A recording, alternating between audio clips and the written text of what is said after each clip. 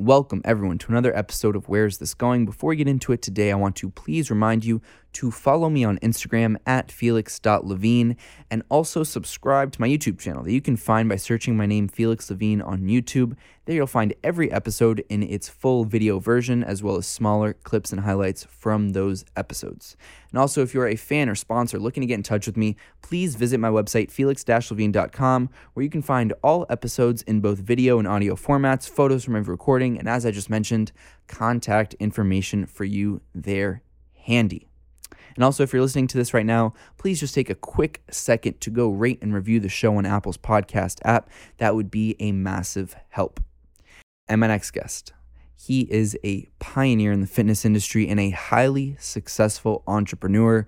His vast array of companies have had over 6,000 locations in over 28 different countries. Please welcome the highly talented and charismatic Peter Townton.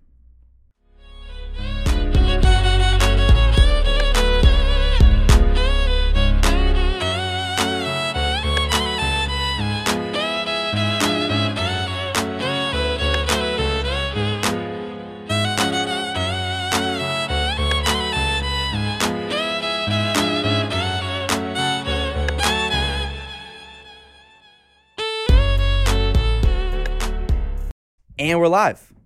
Peter, thank you so much for taking the time today. I'm excited to have you on my show, and thank you so much again. No, man, it's my pleasure, Felix. And you know what? I've been thinking about this, and happy Monday to everyone out there. Happy Monday. So I told you a few seconds ago, is there a little tidbit, a little story, a little something that the world doesn't know about you from what's already out there? Yes. Believe it or not, and no one knows this, I've never used an ATM machine in my life. Really? Never. I've never used an ATM machine. And when I go to a bank, they say, "What's your PIN number?" I say, "PIN for what?" Really? And never. I've never had to use a cash machine ever in my life. So I guess the obvious question is, then how do you get cash, or do you never touch cash, or do you? No, I touch cash all the time. Like if people owe me money, I tell them, pay me cash, right? If I'm betting on a golf course, pay me cash. Anything. If I buy season tickets for a sporting event and I share them with someone, pay me cash, player. Oh, so then basically it's just the people that are giving you cash is how you have a little bit of cash. Yeah, for sure. Wow. Sure. And so you've never in your whole life, ever? Never. I've never approached an ATM machine ever. Do you know what you would do if you got to an ATM machine? I'm sure I could sort my way through it, but I've gone this far, so now it's kind of my thing. So I was just telling a girlfriend of mine that about a couple of weeks ago. I said, I've never used a cash machine ever in my life. She goes, "That is one of the funnest facts I've ever heard about you." Wow. Do you even know your PIN code if you had to? I don't have one. I don't even have one. They don't even ask you to establish one when you have a bank account, or no? No. Wow. That is definitely, we do a bunch of different episodes. That's the first time I've ever heard anything in that ballpark. But that's So for me, like when I do my banking, so I have fans, a private banker. So whenever I do a wire transfer or anything like that, they have to physically call my digits. They have to call my phone. They have to get a verbal command from me. Wow. Very cool. Yeah, that's, I guess, the way to do it. So there's so much I want to get into. But I guess, you've said the story a bunch of times, but I guess for my listeners, for people who aren't familiar with you, just a brief background. I feel like it would do you more justice to have you kind of talk about your life rather than have me do it. So just a brief background on, how you got to where you are today. So for the listeners that aren't familiar with your story. Yeah, I'll give you my 2-minute elevator, right? Beautiful. My 2-minute elevator. So I grew up youngest of 7. I have an identical twin, youngest of 7 kids. I grew up in a small town in the Midwest. And we were just a normal middle class family. My dad had a grocery store in a small town. And the one thing that my father gave me, the gift that he gave me at 8 years old, was the opportunity to work. So at a very, very young age, I learned accountability and responsibility. And for that, I'm grateful. I had no idea that some of the life lessons I learned as a child would be very prevalent today in the way that I roll, the way that I behave. So there's many things that I'm grateful for. I had an opportunity to turn around a failing health club in my hometown. This is in my early 20s. That was my big break. And so I had the opportunity to turn around. They never put a ceiling on how much. They allowed me to have some equity in the business. They never put a ceiling on how much equity I could acquire. And that was my big break. My big break was try to turn around a failing club. And by the way, if you do it, we will let you buy us out with the profits. That is a huge opportunity. So I did that for 20 years. And when I got to a point where I had enough where I could buy everyone out of the business, I really leveraged it, and I was fearless. I was fearless because when you're young and you start at the bottom, you're not afraid of the bottom, right? Because you've lived there. You experience that every day. So when everybody's saying, "Oh my gosh, you were all in," I didn't know anything other than all in, right? So I leveraged my one club, my dream. I leveraged that dream to have another dream. And I did that 7 times. At one point, I had 7 health clubs. I closed it. I sold them all. And then after about 6 months, I got right back in the trenches and I created a brand called Snap Fitness. And that was the brand. I didn't have any partners. I used my own money to start it. I started Snap Fitness with $300,000. And I made that from when I sold my other clubs. And I built it into a $200+ million company in 15 years. And I've got roughly, I've since acquired and expanded and created other brands. But a long story short, I have about 6,000 locations, either licenses or physical locations in 28 countries. I've built one of the largest wellness brands in the world, and I've made so many great relationships, great friendships, great life experiences along the way, and for that I'm eternally grateful. Now, what would if you had told your 8-year-old self all these things, that it would lead to all of this, what would a young 8-year-old Peter Taunton have told me? I would say, son, get yourself a helmet and a chin strap. It's about to happen. It's going to go down. Everything I've taught you up to this point, you're going to use. I would have had fun with it. I would just said, look, enjoy the journey. Number one. I mean, in all seriousness, if my father had told me, I wish he would have said, hey son, I know that you've got this ability to work really hard. You're really focused, but just make sure that you maintain balance in your life. Make sure that you take the time to dance. And that's something I talk about all the time, just metaphorically, when people say, Peter, do you have any regrets? And one of my biggest regrets is I wish I would have danced more. And I say that figuratively because I was so motivated. I was so driven, and it was almost from fear of loss, Felix. Sometimes when you start with nothing, you can't even imagine a life of being broke and poor and having this opportunity slip through your fingertips. It's that thought, for some people don't get it. Some people, when I say things like that, it sounds so profound. But when you know that you have a tether to a dream and it's yours to lose, I mean, you put an insurmountable amount of pressure on yourself to succeed. Now, it served me well. And now after winning, I can sit back and say, damn, I do wish I would have danced a little bit more, but I probably wouldn't have got where I am today without it, if that makes any sense. Right. And were you able, during, I guess, the growth mode or the growth stages, to find balance? And then how did maybe finding your balance then, how was it different than how you find your balance now? Well, did I find balance? Absolutely. But you know what? I only found balance when the work was done. Okay. So I never let work get in the way of it. And I'm not talking about work as it relates to opportunity, chasing another opportunity. That's a whole different perspective. When I talk about I made sure I was done with the work, I held myself accountable to making sure that the work was done, that the emails were answered, that the phone calls were answered, that I delivered on my promise to the thousands of franchisees that I have out there around the world. Because you know what? They're paying me their hard-earned money. And I have to make myself available. Once you make that flip, where instead of investing for yourself, people are investing in you. Once that happens, there's a whole new level of accountability that you better hold yourself to. And how do you learn about that new level of accountability? And, then, because you go from, I guess, a little bit of pressure more on yourself to then pressure from thousands, or you feel responsible and accountable for thousands. How do you how did you, I guess, during those stages of growth learn that accountability and learn how to deal with it and manage people, really? Well, excuse me, at an early age, my father all the time. And my dad was always one of those guys where if you were driving with him, he had this van that he used for deliveries for his grocery store. And sometimes he would say, "Who wants to go for a drive?" Well, that would be his moment to have your undivided attention. And now, keep in mind, there wasn't cell phones and things like that. And my father always talked about character, and how do you want to show up, right? And making decisions. Sometimes making decisions when you don't follow the pack, you thin yourself from the herd. So for me, hearing my father's words, literally weekly. I mean, it was to the point by the time I was a teenager, I'm like, oh my gosh, I'm going to hear the character speech again, right? But today, as an adult, I talk about it all the time. I talk about it in these podcasts. I talk about it with friends. I talk about it with my children. I say, look, how do you want to show up? Because that's a choice that you get to make. How do you want to show up every day? When people look at you, what do you want them to see? When they're talking about you when you're not in the room, what do you want to hear? And that level of accountability and character is saying, look, I hope people say, you know what, he's a stand-up guy. He'll give you the shirt off his back, but make no mistake about it. Don't mistake kindness for weakness.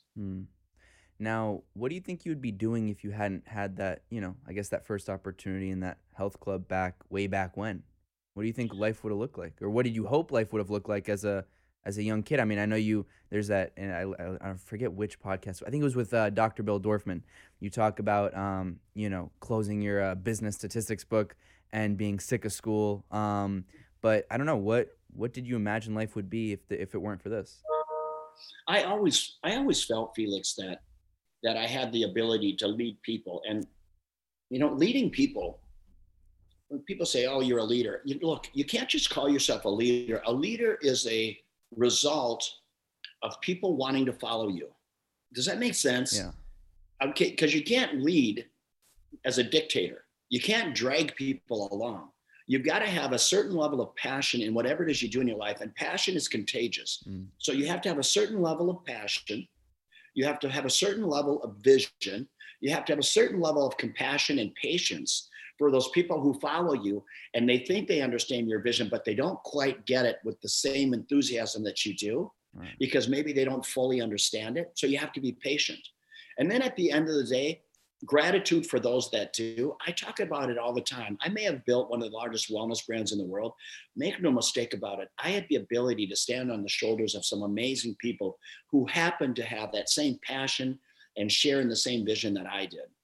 So what do I think I would be doing? I don't know. I think I would be leading people only because I'm a really passionate guy. And as I said earlier, it's contagious.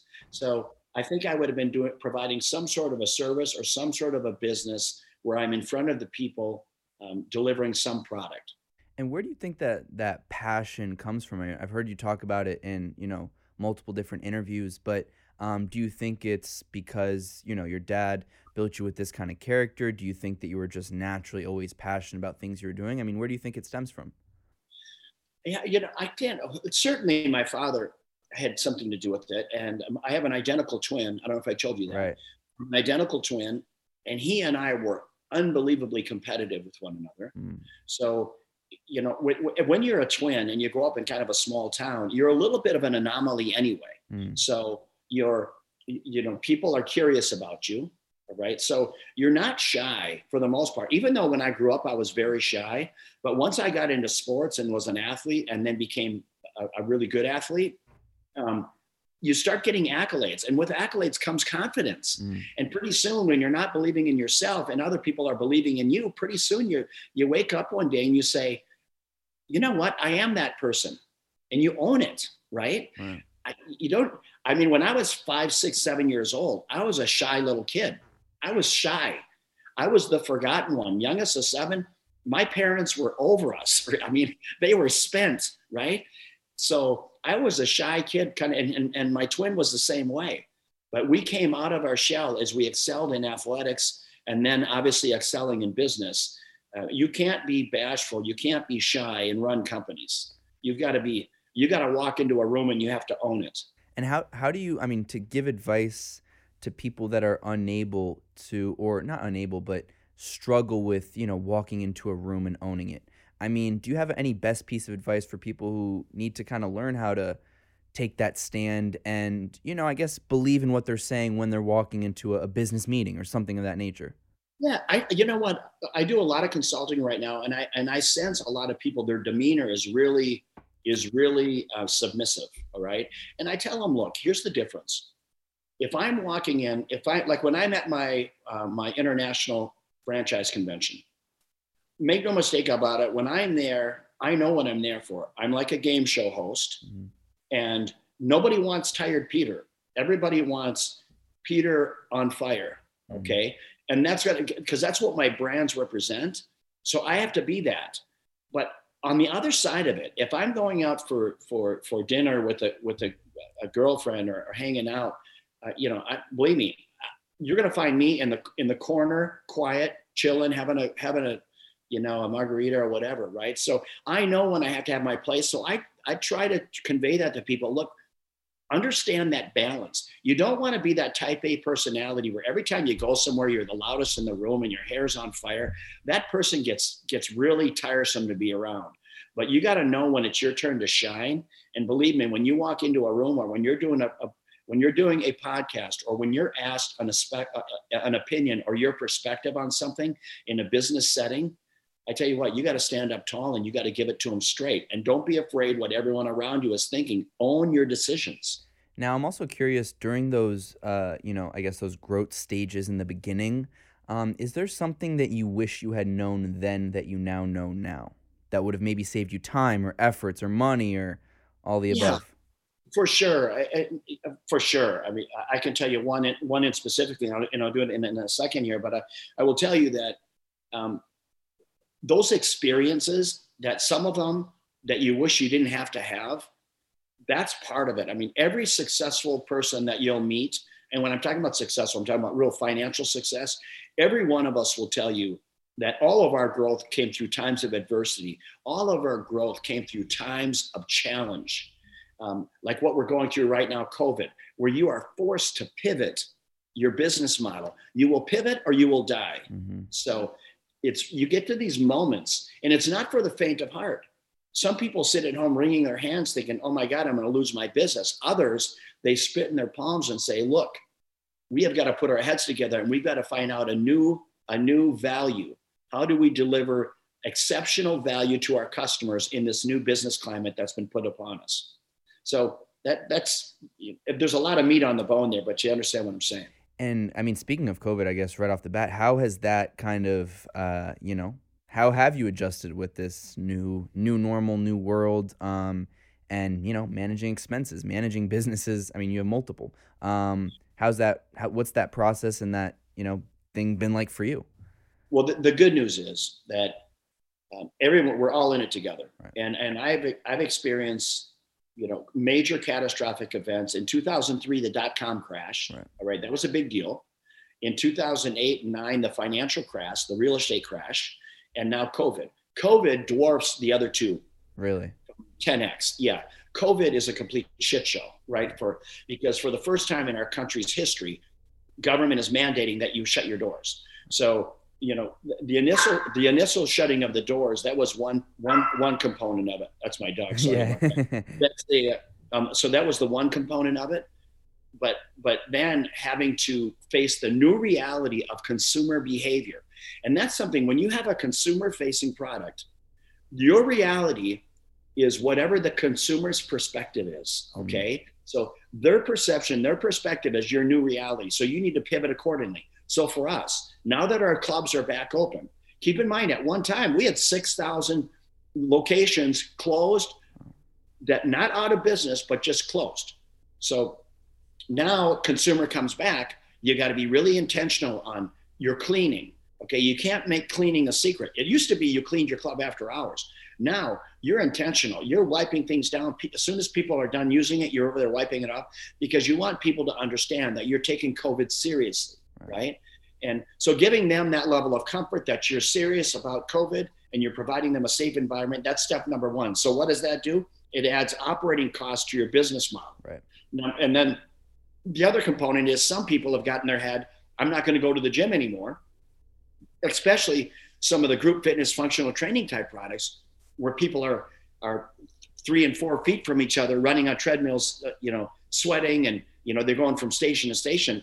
Those models are really suffering today. Fortunately, my models are not suffering as much because they can choose their time, the convenience factor, the flexibility factor. It really suits COVID well. But still, I feel bad for everyone out there, everyone in the health club space, in the restaurant hospitality space. Every one of us has had to pivot to some extent, and some will survive, many won't, and that's the sad part. And so you're confident that in terms of survival, at least, you're okay and that it's manageable. And I mean, I don't know, have you seen since the reopening, what's that been like, I guess, from the inside, really? I mean, are people coming out as much? Have memberships dropped? I mean, what's that like? Well, we've had some membership attrition. Yeah. We think that they're coming back. So we believe that they're going to come back, just because people want to exercise. Exercising at your home, you can only do that so long, and pretty soon you get tired of it. So people are coming back to the gyms, and we've had some attrition. Our member visit counts, we're about 75 to 80% of what we were pre-COVID. Now that varies depending what part of the world you're talking about, but so they're back to an extent, but the revenues are not back to where they were. We're seeing some new signups from people we normally wouldn't see because people are leaving the big box gym. People are leaving the discount players where you've got heavy membership density, and they're saying, "Look, I'll pay a little bit more, but I know that I'm going to be in a safer environment, and I can't put a dollar figure on my health." Right. Now, for you also, I'm also curious because I know you're involved in a lot of different brands. How do you gauge when you want to invest, perhaps start a new company, start a new product? What's that process like? I'm more curious about the internal conversations. Is there one or two people you always go to talk about these things with? Is it mostly just you? I mean, what's that whole process like? I mean, I know you have a new CBD company, for example, that came out that you just started, which is very exciting. Take us through, I guess, the behind the scenes of how these things come together. Well, when you put yourself out there as an entrepreneur, and if you've experienced unbelievable success, so my profile is very public, so people are aware that I'm a 9-figure net worth guy. So there's no shortage of opportunity coming your way. Now here's the tricky part, Felix. I can tell you, I've never had a business presented to me where the financials are not up and to the right. Okay. Right. I mean, no one shows me a bad business plan. So I don't get emotional about that. I look at fundamentals. That's where I start with fundamentals. I look at how much capital has the founder, does the founder have in it, the person who's operating the business. So what is their capital? Because I'll be honest with you, I'm always a little skeptic when somebody comes to me with a business plan and they don't have any of their money in it and they own 40% of the company. To me, that's a bullshit deal. Right. All right. So to me, have your own skin in the game. Just like if someone comes to me with an opportunity, and this is a great lesson for some of you entrepreneurs that have had success and you're looking to divest in other things. Here's a moment of truth for people. Someone comes to you with a great idea, and I ask them, and the deal fundamentally sounds great. So I asked the founder, how much money are you going to put in? Well, he said, I don't have anything in. I'll ask them for their tax return. I'll ask them for their personal financial statement. All right. And I'll get them to a point where, let's say that the number is $100,000. He's going to put $100,000 in. I'm going to put $1 million in. But believe me, his $100,000, he's betting the farm. Right. All right. So he's the one that's going to get up every day and run the company. I don't want an extra job. I don't want to do your job. Don't give me the reins and think that I'm going to grow your company into this $100-200 million company. I'm not going to do that. Right. I'm betting on the horse. I'm betting on you. I'm betting on your passion. I'm betting on your vision. I'm betting on your expertise within this space. But I'm going to make sure that you are fully vested, my friend, that if this thing goes south, that it's going to leave a bruise for you. It's not going to affect my lifestyle, but it's going to definitely affect theirs. I want them running their business with the same paranoia that I had when I was starting my company for the first time. There was no plan B. Failing was not an option. That's the kind of fire that I look for. Now, what kind of, other than that kind of fire, I guess character traits do you look for when you're, working with different business partners? Or is there one that stands out the most for you? Yes. They're a rational thinker. Okay, they're rational and they're practical. They understand the meaning of bootstrap. Okay, it always brings me a high level of concern when somebody says, yeah, we need to go raise $3-4 million. And I'll tell them, look, you got to build your revenues up a little bit first, because when you go out to raise capital, believe me, that first amount of capital that you raise is going to be the most expensive capital you will raise. Because right now you're still trying to fundamentally prove out your business. Be patient, grow your business. Let's get to a point where we have some real value on the company. And then when we need to raise money, let's make sure that we've got a good purpose for that capital. Because in some cases, think about Snap Fitness. When I started Snap Fitness, I started it with $300,000. I never had to go raise capital.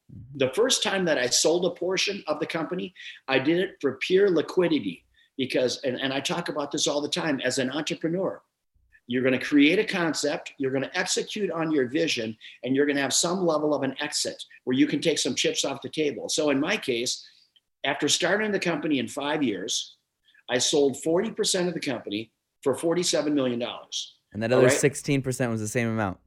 You got it. Yeah. And for me, another 5 years later, but for me, the first time that I did it, that was the fiduciary accountability to myself, because I knew at that point, my life was never going to be the same. Okay. It was never going to be the same. I was not going to bet the farm. Some people say, oh my gosh, Peter, why did you sell 40%? If you had held on to it, you could have made $80 million for 40%. I said, absolutely right. But the unknown. Right. I also could have been that guy. I talk to people all the time. They have a great idea. In 2 years, it turns on a dime. Suddenly their $200 million company is worth 20 million. Yeah. I didn't want to be that guy. And I've got some stories of dear friends of mine that's happened to. I don't want to say names, but believe me, it's gut-wrenching for them. It's absolutely gut-wrenching. Now, it's obviously very hard to know, again, the right time. But if you had to give a best piece of advice on when it's perhaps, or when you feel like it's perhaps the right time to take out a little bit, how do you gauge, for yourself when is quote unquote the right time?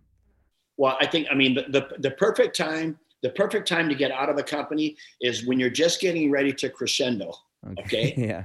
Okay. I mean, if you could plan that, that would be the time to pull the chute. Okay. But for me, when I'm about halfway up that crescendo and it's a meaningful dollar amount, like for me with Snap Fitness as an example, I didn't want to sell 40% for $10 million. And don't get me wrong.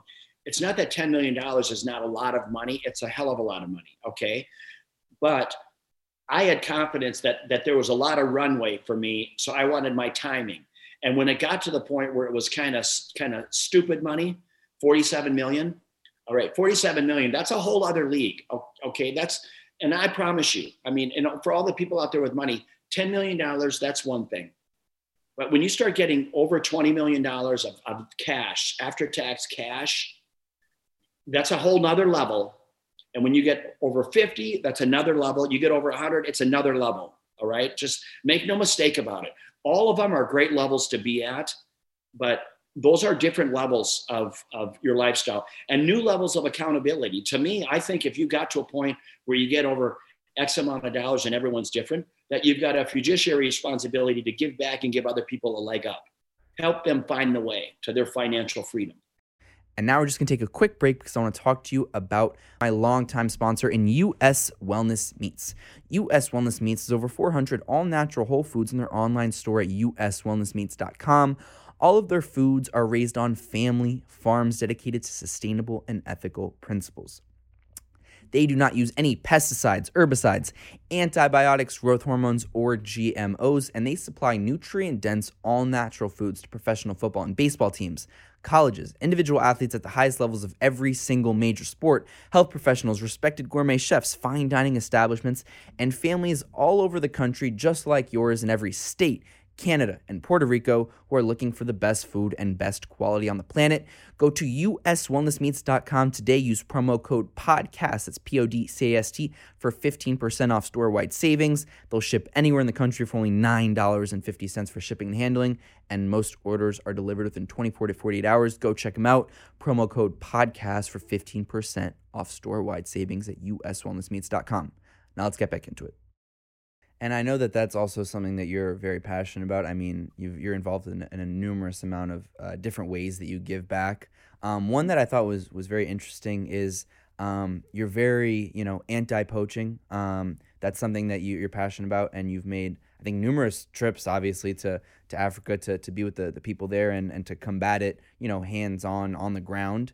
We Yeah. just talk about those kinds of experiences and why anti-poaching was something that really, struck a chord in your heart. Well, for me, I think it's important to understand where I came from and how I grew up. I mean, I grew up, as I said, a middle class kid. I grew up in the country.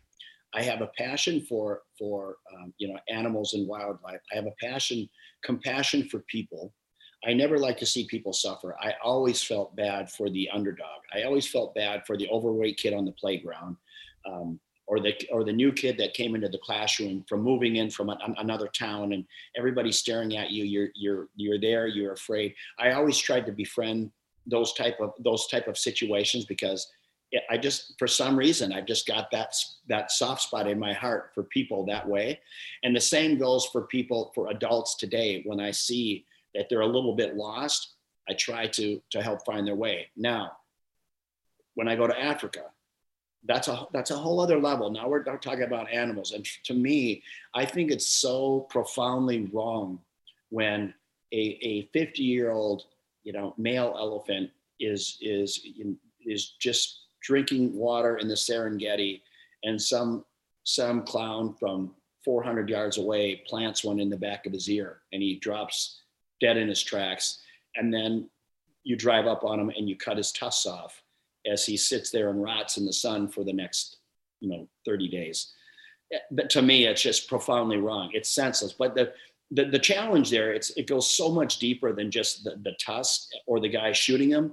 You got to go so far upstream, because the guy shooting him, he's just a local trying to put food on the table for his family. So there's a hell of a lot of education that needs to take place. But the whole point of it, I mean, in today's day and age, I can't for the life of me understand why we're still talking about ivory, why we're still talking about, senseless, inhumane treatment to animals. I honestly, I don't get it. To me, it's just like people talking about, the gay population. I scratch my head. I'm like, for real? That's what you're concerned about? Look, let people roll how they want to roll. But I don't get how some people take some of these positions. There's so many bigger battles to fight than people's sexual preference, or I just don't get it. I don't get some of these things, and obviously poaching is one of them. Now, how does one, like yourself, a person like you, get involved in combating poaching? I mean, what's that conversation like? Do you have to find different partners that do X, Y, and Z out in Africa? I mean, how's that work? Well, I own a lodge in the Serengeti. So I own a lodge just outside the Serengeti. It's called TASA, TAASA, TASALodge.com. And being in that business, we're very aware of poaching and what takes place across the Serengeti. And I speak with other lodges. There's another lodge out there that is called Singita, and they've got wardens, and they've got a huge initiative on anti-poaching. In fact, I was going to do a benefit concert to raise money for that specific group. I mean, to me, they're the poster child of really taking action on the ground of combating poaching. But it is literally like trying to stop a dam with your finger. It's it's a big problem. It starts with education, and it's a big uphill battle. So, but it's a fight worth fighting, and that's why with my foundation, the Peter Taunton Warrior Foundation, my tagline is fighting the good fight. And for me, fighting the good fight could be a number of things. It could be fighting the fight against anti-poaching. It could be fighting the fight against homeless and hunger. So I have different fights, different causes. I can't be everything to everyone, but the places that I do have passion for, I try to help where I can. And where do you think that level of compassion also comes from? I mean, we talked about where your passion comes from, but in terms of compassion and caring about other people and caring about these different causes, I mean, is that something, I mean, you mentioned when you were younger, you always kind of felt bad for that kid who got bullied or the kid who was overweight or whatnot. But, did you ever experience any of those kinds of, any bullying or things that struck you when you were young that made you want to care for the underdog? I don't, I don't, I didn't have any bully situation. Did I get in some fights when I was a kid? Of course I did. I was a fiery young kid. And but I was just always compassionate. I don't know where I got it from, and my twin brother's the same way. We're just really, really compassionate people, and that's something I've never apologized for. I mean, I can really empathize with people. I've got an incredible soft spot for people, right? Especially those that are going through hard times. So I don't know where it comes from, but I'm thankful that I have it. I think that is a gift that I'm a Christian, and I do believe that for those that have been given a lot, that a lot is expected. Right. So for me, my giving back is through my compassion to others. Obviously, some philanthropic donations here and there is obviously plays a part as well. But I just think that you've got to show up in so many different aspects of your life, and I think also, you can't be a one-man wrecking crew. That you've got to hopefully that compassion for others becomes contagious for others, and so you can kind of rally people to say, you know what, man, this is really doable, and you're showing me that it's doable. And I talked about this just a couple of months ago on a podcast, that when I was feeding the homeless, when I'm back home in Miami, I have this bike, and I bought this little trailer, and I have a deal worked out with some of the bakeries around Miami where I get day old cookies and cupcakes, and then I buy a couple of cases of water, and I go into the hood of Miami, and I'm in there by myself. And some people think, Peter, you're crazy. You're going to get rolled one of these days. I've only been threatened a couple of times, but there's not a time that I haven't done that that my heart is not completely full. And I remember talking about one time saying, you know what? I learned through that experience that the giving of my time is so much harder for me to do. Okay. Right. And so now I really hold myself accountable to that. I say, Peter, don't just give money, because that's a cop out. Right. Okay. That's a cop out. Give of your time, give of yourself, because that's real giving. And, so that's just one thing that I do for myself, holding myself accountable, not taking the shortcut. Now, it's also, I mean, I'm also curious, when you get to a high level of wealth, right? Is it isolating? I mean, I know you've said, money doesn't buy happiness, and a lot of people that are wealthy say the same thing. But is it isolating? Is it lonesome? Is it, how do you gauge that? I mean, then you're in like a group with other people, and it kind of separates you from the regular population, if you will. Yeah, I'd say, you know what, I'll tell you a funny story. And I'm the hardest on myself, and I can laugh at myself harder than anyone, right? So is it isolating? It can be if you let it. Okay, there's no question that some people come up to you, and people are very smart. They'll approach you,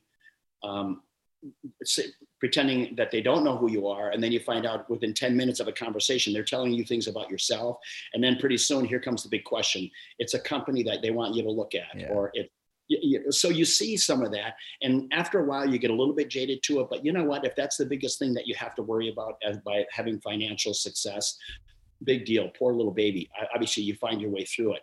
But the piece for me, so I'm a single guy, and it's funny for me, because as I try to find the person to share my life with, and that is a big deal for me, right? Because you can have all these things, jets, yachts, fancy cars, and fancy trips.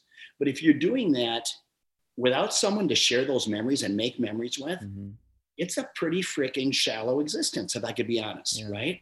Well, the problem is that when I meet someone who has the qualities that I'm looking for, because I can very quickly decipher if she's not for me, because she's entitled. She may be a complete smoke show, but she's a complete nutbag as well, right? So I get to that point very quickly. But when I meet someone who is beautiful and real, it's like a shiny penny. It's like I can't get enough of it. I can't hold it in my hand. You know what I mean? So I got to learn to control to curb my enthusiasm. You know what I mean? It's so friggin' hard. I laugh at myself, because I move at the speed of light. You know what I mean? When I find someone, because I can read people's heart very quickly. And when I see someone who's just genuine, and like-minded and compassionate. And man, I tell you what, Do you feel like it's harder to get a read on people when you're approaching it as it's, perhaps an emotional thing rather than, I mean, separating reading a business situation and reading a woman you might, spend time with. Do you yeah. feel like you're able to do both equally as well? Do you feel like, because it's a woman and it's that's more challenging? I mean, how, I mean, you're a smart guy, so but when emotions are in it, we're all sometimes a little bit nervous or flustered or whatever it might be. Yeah, I don't get nervous around beautiful women, but the challenge becomes, I think everyone. I know what I bring to the table. I know what I bring to the table in a relationship. Okay, Right. let's just be real about it, right? I know, I'm beyond an age where I want to have children, Right. but one of the things I can bring to the party is an amazing life. Okay, I can bring that, and I'm well aware of that, and I embrace that. So sometimes when I meet people, they're drawn to that potential lifestyle. And when I'm not feeling the same way, although they're a really, really nice person, sometimes they don't take well to being in the friend zone. Right. Okay, I'm friend zoning them, right? If that makes sense, because it's not an all or nothing. I meet some amazing people and they're great, but they're not the fit for me to have a long-term monogamous relationship. And that's what I want. That's what I'm looking for. But I'm perfectly happy. And I don't have a gun to my head over it, but I look for that. And I think that all of us deserve love. So I just, I wait patiently for that amazing person that I can settle down with and ride off into the sunset, so to speak. Do you feel like it's harder also because, you're a public figure and people and a woman knows you have money and have all the beautiful things that come with that? Do you feel sometimes that you have to have a barrier at first to try to, gauge whether or not it's, because they actually like you or because they like the lifestyle or what you have to offer financially and they can look you up and see that you have millions of dollars? I mean, I could imagine that, it's hard. I mean, sugar babies exist. That's the reality. Yeah. And, I guess for someone like yourself, I'm wondering how you kind of gauge that, how you work with dealing with those different personalities and people and ultimately, I mean, what's that experience been like? You know what? I think just like in business, you have to pay attention to what's going on around you. Mm-hmm. Okay. So for me, when I meet someone and I think that there's potential there for it to go somewhere, I'm quietly observing, if they have kids, how do they treat their kids? How do they treat their ex? How do they treat their friends? Mm-hmm. All right. Who are their friends? How do they roll? I mean, if they're still at a point where they're clubbing it and they're running around with a lampshade on their head at night, that's not my jam. Okay. And believe me, I love to have a margarita as much as the next person on a sandy beach with friends laughing. I roll with that any day that ends in Y, right? But I'm never out of control, right? That's just not, and I've never been like that. So I just pay close attention. I like a woman who can be fun and adventurous and light, and not heavy, no drama. I mean, I don't think that's indicative. That's unique for what any person wants. And those that come up and they realize, the financial wherewithal that I have. I mean, that's just being realistic. I'm glad that they embrace it rather than try to pretend that they don't. Right. Do you know what I mean? Right. All things being equal, and I say this to men and women all the time. All things being equal, the choice to be rich or poor, take rich. It's a hell of a lot more fun. You know what I mean? Yeah. So I don't ever apologize for being successful. I tell them, hey, look, it's a hell of a lot of work and a hell of a lot of risk, and a lot of sacrifice and discipline and all those things that come with it. But I wouldn't have changed it for the world, and I wouldn't change where I am today in my life for the world. I just know I'm very intentional. I have to be like that, just like I was in business. I'm very intentional about, one of the things that I want to have in my life is a significant other. I'm patient, but I don't want to be sitting. I don't want to spend the rest of my life. I don't want to spend the next 50 years single. I don't want to be a serial dater. That's just not me. And some of my friends think I'm absolutely crazy. Mm-hmm. They think I should be this playboy, jet setting around. Dan Bilzerian type. Yeah, right. And I follow Dan, right? I follow Dan, and sometimes it looks fun, and then other times it looks really not, it looks really empty. So Do you feel like you put a pressure on yourself to get that because you talk about it and because that's how you feel? I mean, do you feel like, is it you putting a pressure on yourself? Is it the people around you? Is it, how do you gauge that? you know what? That's a great question. I love that question. I have some friends in Miami that belong to a specific fraternity. We're all high net worth guys, Mm-hmm. and one of the things when I talk about it, there's not a one of them, other than those that are married, but about half of them are single guys Mm-hmm. with a lot of dough. And we all talk about the same thing. Okay. We all have the same challenge.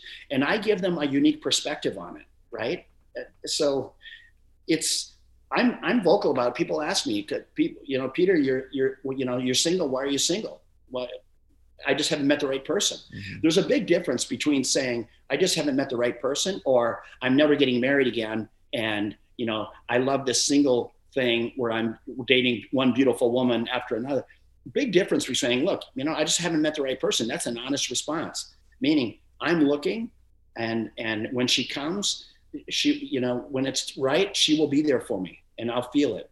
And also, I mean, honestly, I really appreciate your honesty too, because I think it also puts into perspective, you could be rich and successful, but at the end of the day, we all just want the same things, the same. I could 100%. pull a person off the street and they'll tell me the same things that you're telling me from an emotional standpoint, right? Right. Um, so just to wrap things up, I'm curious. I don't know if you ever think about it, and hopefully, again, long, long years of healthy and successful life. But do you ever think about your legacy? Yes. How you hope to be remembered, um, in the span of history?